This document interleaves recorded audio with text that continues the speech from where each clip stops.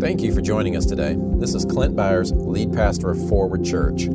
I pray this message blesses and encourages you. I hope it inspires transformative grace in your heart and establishes you even deeper in your new covenant identity in Christ. Now take a deep breath, become aware of God's Spirit within you, and enjoy the message. I'm going to keep this short, and we'll call this the official end of the Thought Life series. And I've gotten just really great input and testimonies and feedback from it. You know, it really is the hardest thing to do, change the way that you think. And I so appreciated, Steve, what you were saying that, during this process of getting the news of job loss, and then you got, and it's a process. You got to wrangle your thoughts. You got to deal with that stuff. And it's not just that. You know, the thing I love about that testimony is, yeah, you got the job. Praise God. But in the meantime, the peace that you were able to connect to because of your confidence in the Holy Spirit, but you feeding on the Word of God, knowing His character and knowing what to do, knowing to go to the Scripture and fill your mind, be spiritually minded so that that's the hope, that's your expectation. I love that. Honestly, as a pastor, that's like one of my favorite testimonies, that somebody in the midst of a stressful situation was able to go to the Word of God and feed on it and have peace, regardless of the outcome, but we praise God for the outcome. Amen. It's just, I really love that. And this whole series has really been around that idea. Proverbs 23:7, the first part, for as a man thinks in his heart, so is he. And we've gone through lots of illustrations and examples, how to bring your thoughts captive, the spiritual element of it. But it's a pretty basic idea. What you think is what shapes your choices. But we're making the distinction between the thoughts of your mind and the thoughts that roll around in our soul and the emotions and the feelings that we have. There's a distinction between your intellectual, more conscious thoughts and the deeper thoughts of your heart. We know that it's with the heart that we believe. So your beliefs are more associated with your heart. And as we see here, your heart thinks. And when your heart thinks, it thinks deeper, more in alignment with your beliefs, and specifically your beliefs about your identity and who God is.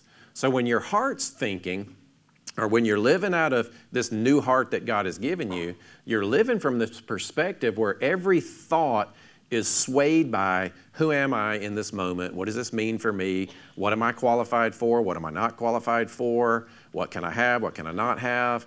And oftentimes, if you're in a situation where even, let's say on the other end of it, you've got this great opportunity that comes up, but yet you don't know if you can step into the moment and kind of own the moment, and you have these destructive beliefs about yourself, even though in your mind you might be thinking, praise God, woohoo, blessing of God, I'm going to make more money, I'm going to have more whatever, get this great job. But if you believe about yourself down in your heart that you only deserve to be at a certain level, or not really quite sure what God may or may not be doing, you know what I'm saying? Like you just have these lower level beliefs, deeper beliefs about yourself, that will override your conscious thinking. And we see that contradiction and that conflict in life all the time, especially around the promises of God. Because we know what Jesus paid for, and we know what God's trying to bring us into, and in our minds we agree with it, but in our hearts, if we have a limiting belief, your heart will bring you back down to the level that you really believe.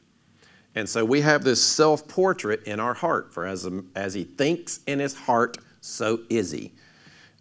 In general, your life is reflecting how you see yourself inwardly, because ultimately it shapes the choices that you make, what you allow yourself to have, what you don't allow yourself to have.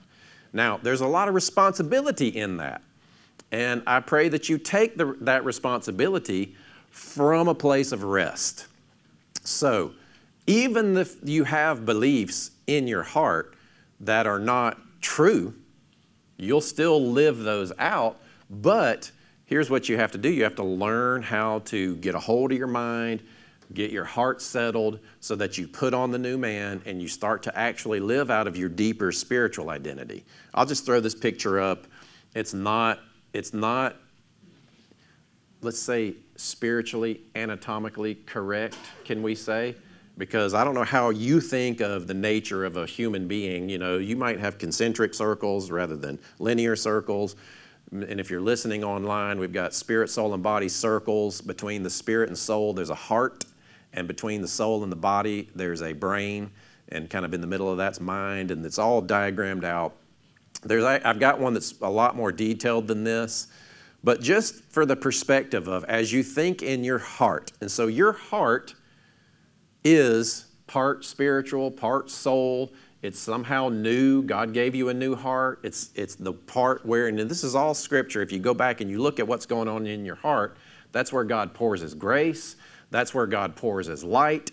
That's where God pours His love. And then as we looked in last week in Mark 4, and Matthew 13 also reflects it, but specifically Mark 4, you have influence over the realm of the heart. Now, your heart's not wicked and evil as it used to be before you got born again, and I'm not advocating that you should follow your heart. You should follow God, but you should make sure that your heart isn't full of doubt and clouds God's leading in your life. Are you with me? Because some people, it's popular. Well, you should just follow your heart. You know, if that's what you love, just follow it. Well, not if you love perversion. Not if your definition of love is not biblical. You don't just get to follow your heart. You follow the Spirit of the living God. But you make sure your heart is in alignment with that, because your heart, the beliefs of your heart, are going to drive your behaviors, your thoughts, your choices, and everything else beyond that. It's like the gateway that you have to, it's like the soil in which the kingdom is trying to grow in your life, and you have to tend it. Now, you don't got to make it better. It knows what to do. You just need to do the weeding of getting the doubt out, put the word in, and no matter what happens, you're going to choose to believe the word of God. And you're going to persuade yourself that what God says is true. That's with a promise or an area that you need to experience transformation. Let's say that you have a sin habit that's related to finances, gambling, or relational, whatever. Pick your sin, any sin, everybody's got a sin, whatever, you know what I mean? Whatever it may be.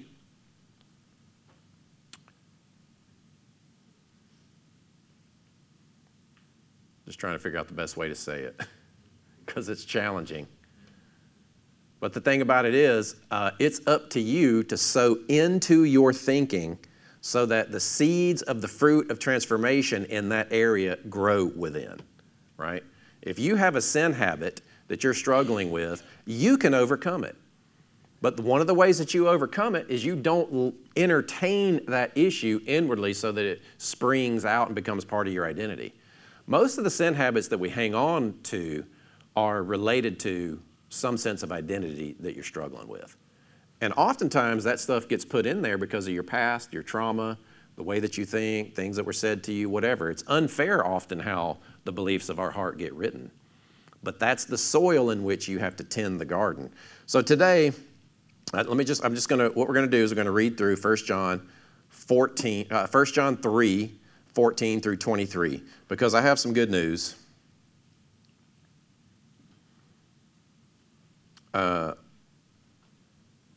Let me find it here.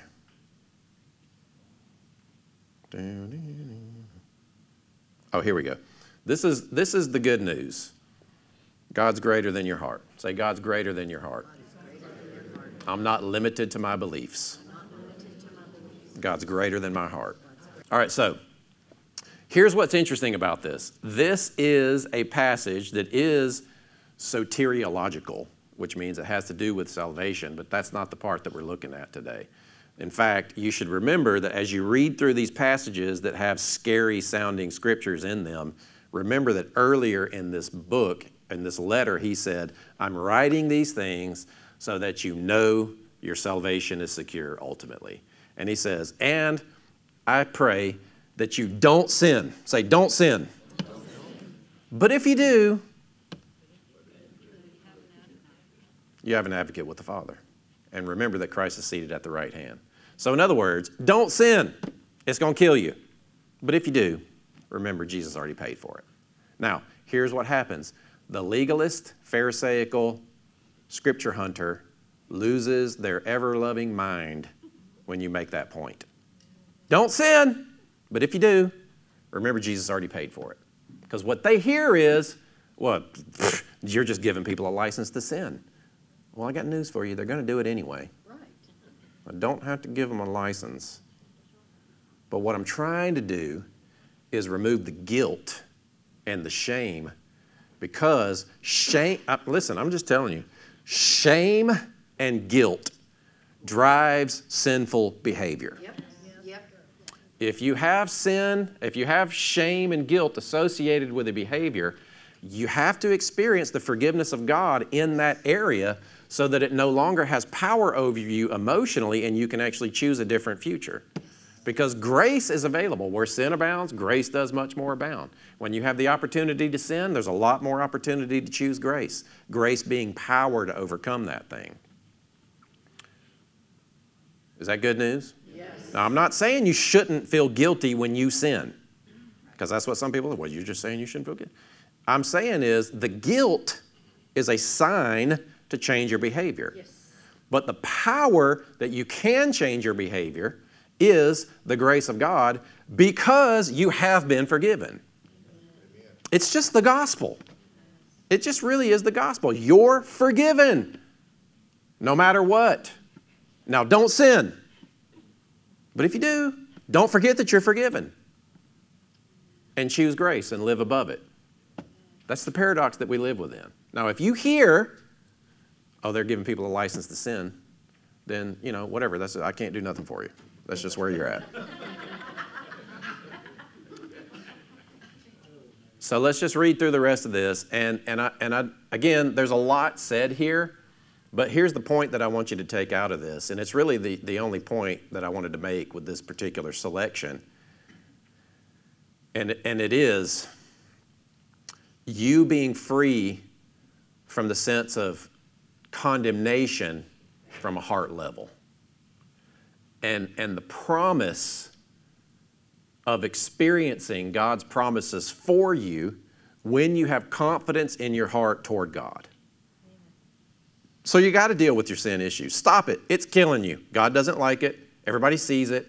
It's not cute. You know it's killing you. Why are you still messing with it? Stop it. It's bad. No good. Skull and crossbones. Don't do it. Amen? But if you do, ooh, man, those religious, pharisaical devils they just hate that. They hate it. I just let it sink in for a minute. Anyway, the main thing that I want you to get out of this is how you interact with people affects the level of condemnation that you entertain in your heart.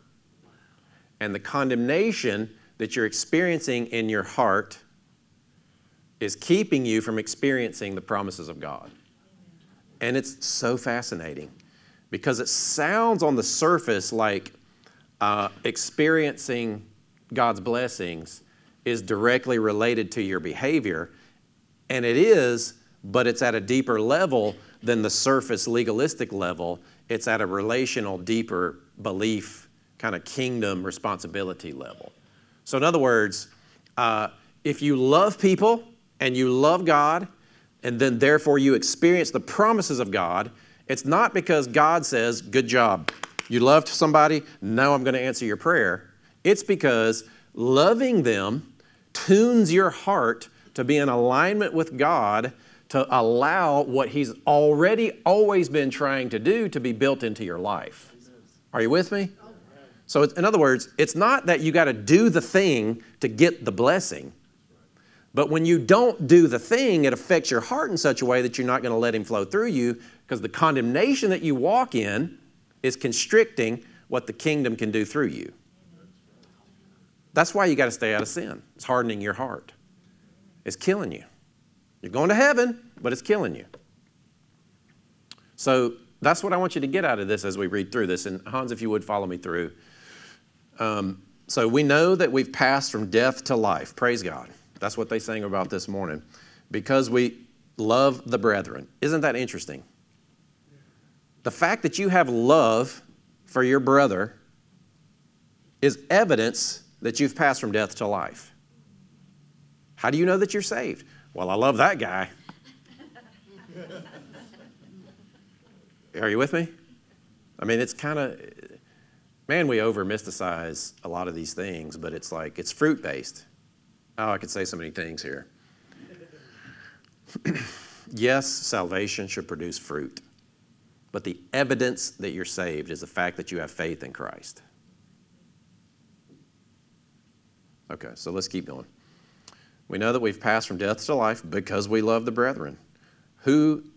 He who does not love his brother abides in death. Whoever hates his brother is a murderer, and you know that no murderer has eternal life abiding in him. Those are loaded statements. I'm not going to take the time to unpack that stuff. We're looking for something specific here. So by this we know love, because he laid down his life for us, and we also ought to lay down our lives for the brethren. But whoever has the world's goods and sees his brother in need and shuts up his heart from him, that's what we're talking about. So how does this fit into the Thought Life series? It's your thoughts toward others, right? Like when you're out there living your life, or maybe people that have hurt you in your past, or people that are currently hurting you, your boss, your parents, whoever it is that you're doing life with, that has an effect on your identity, and it may even be creating a sense of condemnation within you, because, man, what they did is, and either you're angry about it or you're hurt by it and you don't know how to get past it. There's a sense of condemnation in there, in that you either want them punished or you feel like you should be punished. Something's not right. There's this justice thing going on the inside there, that you're not able to look at them and let them go and love them. And the fact that you can love them is the evidence that you're saved. And so this is what he's talking about. He's talking about, because of what Jesus did for us, we can actually love one another. But it's in your thoughts of whether or not you can actually live that way or not. Now, again, I'm bringing it down to the effect of whether or not you can let the love of Christ abide in you and love through you is directly related to what you will allow God to do through you. Where you are in your love toward God and others is a signal of the receptivity of your heart to allow God to work in your life. And not from a legalistic perspective, but from a responsibility perspective of your heart being receptive to God's ways, God's word, God's logic. And God's logic is he lays down his life and dies for those who hate him. And then he expects us to do the same thing.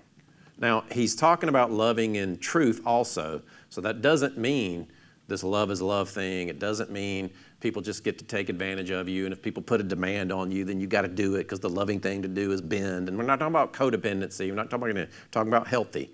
So let's keep going. But whoever has this world's goods and sees his brother in need and shuts up his heart from him, how does the love of God abide in him? My little children. You know you're in trouble when he says this. My little children. To me, I hear, it's like your middle name. You dummies. But not really. My little children, let us not love in word or in tongue, but in deed and in truth. Just leave it there for just a second, verse 18. And in truth. That tag anchors love into truth, right? So, verse 19. And by this we know that we are of the truth and shall assure. This is a huge responsibility. A huge responsibility within your Christian life is to assure your heart before him. That's what Steve did. He assured his heart of God's provision, of calmness and whatever else he looked at. That's how you do it. You assure your heart. You see the world, you see the circumstances, no matter how difficult or challenging, even over to what's going on in Gaza and all that kind of stuff. How can you assure your heart as it relates to that issue? How can you assure your heart as it relates to the diagnosis or the job loss or your children or whatever's happened to you in your past? How can you assure your heart? So, and we assure, and by this we know that when you see the thread here, he's threading your capacity to love God and love people is a sign of the receptivity of your heart. And watch where he goes. Let's keep going. Verse 20. For if our heart condemn us, God's greater than our heart, praise God, and knows all things. But watch this. Beloved, if our heart does not condemn us, we have confidence toward God, and whatever we ask, we receive from him. I know you're still reading and you see that word commandment in there. And I'll address that. You studious people. But just stop there for just a moment. Go back to verse 21 and just enjoy the promise. If our heart does not condemn us, we have confidence toward God. Verse 20, and whatever we ask, we receive from him. Now, how many of you are reading ahead and you see, because we keep his commandments and do those things, and don't go to 23 yet, because we keep his commandments and do those things that are pleasing in his sight, well, I got to do the commandments. Did you read the rest of that? You're like, okay, well, now what do I got to do? Okay, well, it's not just as easy as having confidence toward God, Clint. Commandments. Don't you see it? Commandments. Verse 23. And this is his commandment, that we should believe on the name of his Son, Jesus Christ, and love one another as he commanded. You have confidence toward God when you keep his commandments. And oh, by the way, let me tell you what the commandments are. Believe and love. Now, that doesn't let you off the hook, because it's almost easier to keep some rules than it is to believe and love, is it not? But when you believe on the authority of the one Jesus Christ, the living God-man, the Son of God, the King of Kings, the authority of all authorities, that became just like you, lived a perfect sinless life, qualified to be that sacrifice, died on the cross, took all the penalty of the curse of the law, and bore your disease, and then passed into the grave and conquered death. The faith of Jesus is stronger than death. I'm going to go into that in a message pretty soon, what Jesus was going through in the grave. He had to believe. He had to trust God in the grave. Now, some people have the perspective that he died and he was instantly victorious, but that's not what Scripture says. Scripture, if you look in the Psalms and all these passages, he went down there having died your death and had to overcome death, hell, and the grave. And he did it by being faithful toward what God had promised would happen through him, that forever he'd be a priest after the order of Melchizedek and his enemies would be made his footstool. The faith of Christ is alive inside of you, and the faith of Jesus is stronger than death. Do you believe that? When you believe that, you have confidence toward God. And then whatever you ask for, you experience. Well, this sounds like name it, claim it. I'm just talking about the stuff that Jesus paid for. I'm talking about the stuff that Jesus hung on that cross and exchanged natures with those who would believe in him and paid for legally for you to have. That's the stuff. Not just material stuff, but peace, righteousness, joy. He paid for you to have that stuff. He gave it to you. Do you believe it? Because when you believe it, the other thing is it conditions you to love God, which also will condition you to love other people. So if you're having trouble getting your prayers answered It's kind of almost like a very basic thing. Look at the condition of your relationships with people. If you're struggling having loving relationships with people, you're probably struggling experiencing God's provision and blessings in your life. Not because He's withholding it from you because you're not a nice person, but because it reflects the condition of your heart to be receptive to Him working in your life. And you can condition the soil of your heart to be more receptive to God's fruit and kingdom naturally growing into your life by intentionally walking in love toward people. It's really pretty basic and simple. Well, you know, I really like people. I just kind of like them better when they're not around. I understand. You've been hurt. I get it. But you're probably also keeping God at a little bit of an arm's distance as well. You're probably also kind of wondering, you know, I got my nice little corner over here. People are over there. God's over there. I'm right here. I'm going to be over there one day. I'm good. I get it. I understand. But it could be better than that. It really could be better than that. And nobody's going to jump in your bubble and fix it for you. It's you believing on the name of the Son causes you to then love Him. We love Him because He first loved us. What are you doing to take time to engage the Word of God where it inspires you to just love Him and trust Him? What are you doing with what He's done that causes you to be emotional toward Him and how He feels about you? Because it's related to you then being able to love people, which is related to you having confidence toward God, which is related to you experiencing the fruit of the kingdom in your life.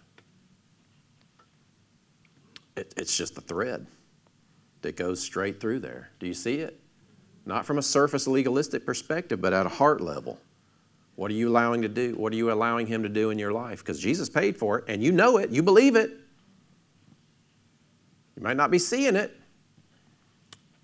So we're not, you know, it's not like you could just go, okay, I'm going to love people so I can get my prayers answered. It's really deeper than that. And so at this point, then it becomes something that you and the Holy Spirit have to then go work out.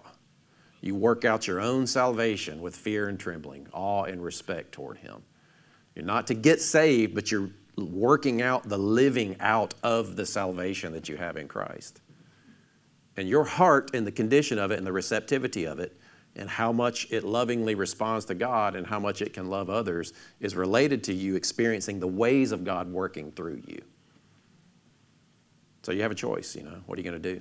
It can start at a surface level. Well, I'm going to be more loving toward people. Okay, I get that. Good luck. Good luck just saying, well, I'm going to be more loving.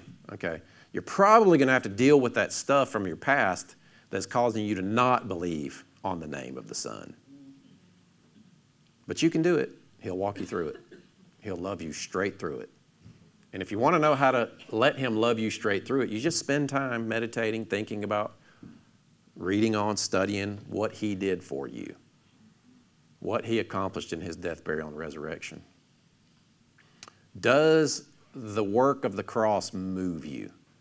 Can you think about it in such a way that it's, you know, you get to a place of stillness and peace? And I'm not just talking about feeling something. I'm talking about at your deepest core, is meaningful to you what He did for you. Because that starts to shape. Because what they did to you has shaped you. What that person did to you has shaped you. But have you let what God has done for you shape you? It's a big deal. And you becoming more loving and receptive toward people is a sign that you're becoming more receptive to allowing the kingdom to work through you. It's not the goal. It's a fruit. Amen? So let's stand up, if you would, please. Thank you for your patience. We went a little bit long, but I think it's important. So just put your attention on Him.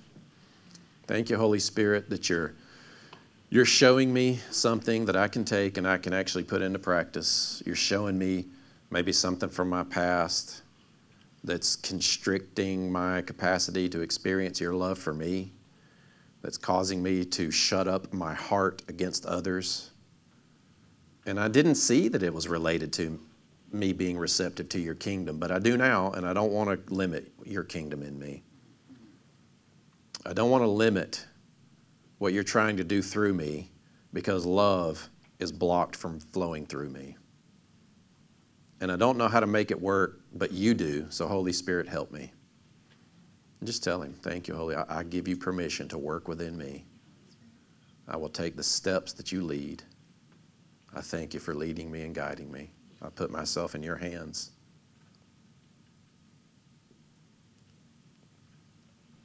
And you've had to protect yourself. You've had to put the walls up because it hurts too much. Father, I just thank you. No man, no woman can heal that. And there are people that are experiencing that right now. You're feeling it. It's a tug inwardly in this room and online. So Holy Spirit, we trust you. We just yield to you. You're alive. You're active. You're moving. And just see yourself. I just give you my heart. Just tell him, I give you my heart, Holy Spirit. I give you my life. I don't know what to do, but you do, and I trust you. Help me. I thank you that you're ministering healing even in this moment, Holy Spirit, that supernatural change can happen in this moment, but also the beginning of a journey happens. We trust you. Just tell him that you trust him. I trust you, Lord. I trust you, Holy Spirit. Thank you, Lord. Thank you, Lord. And if you're in the room today and you've never said yes to Jesus, you've never believed on him for salvation, if you'd like to this morning for the first time, just lift up your hand so I can see it and wave at me. All right. And then maybe online there's somebody, we've got a video that will come on and walk you through. Reach out to us. Let us know. Holy Spirit, we love you. We trust you. We praise you. All right, now, everybody, open your eyes, look up, smile. Deep breath.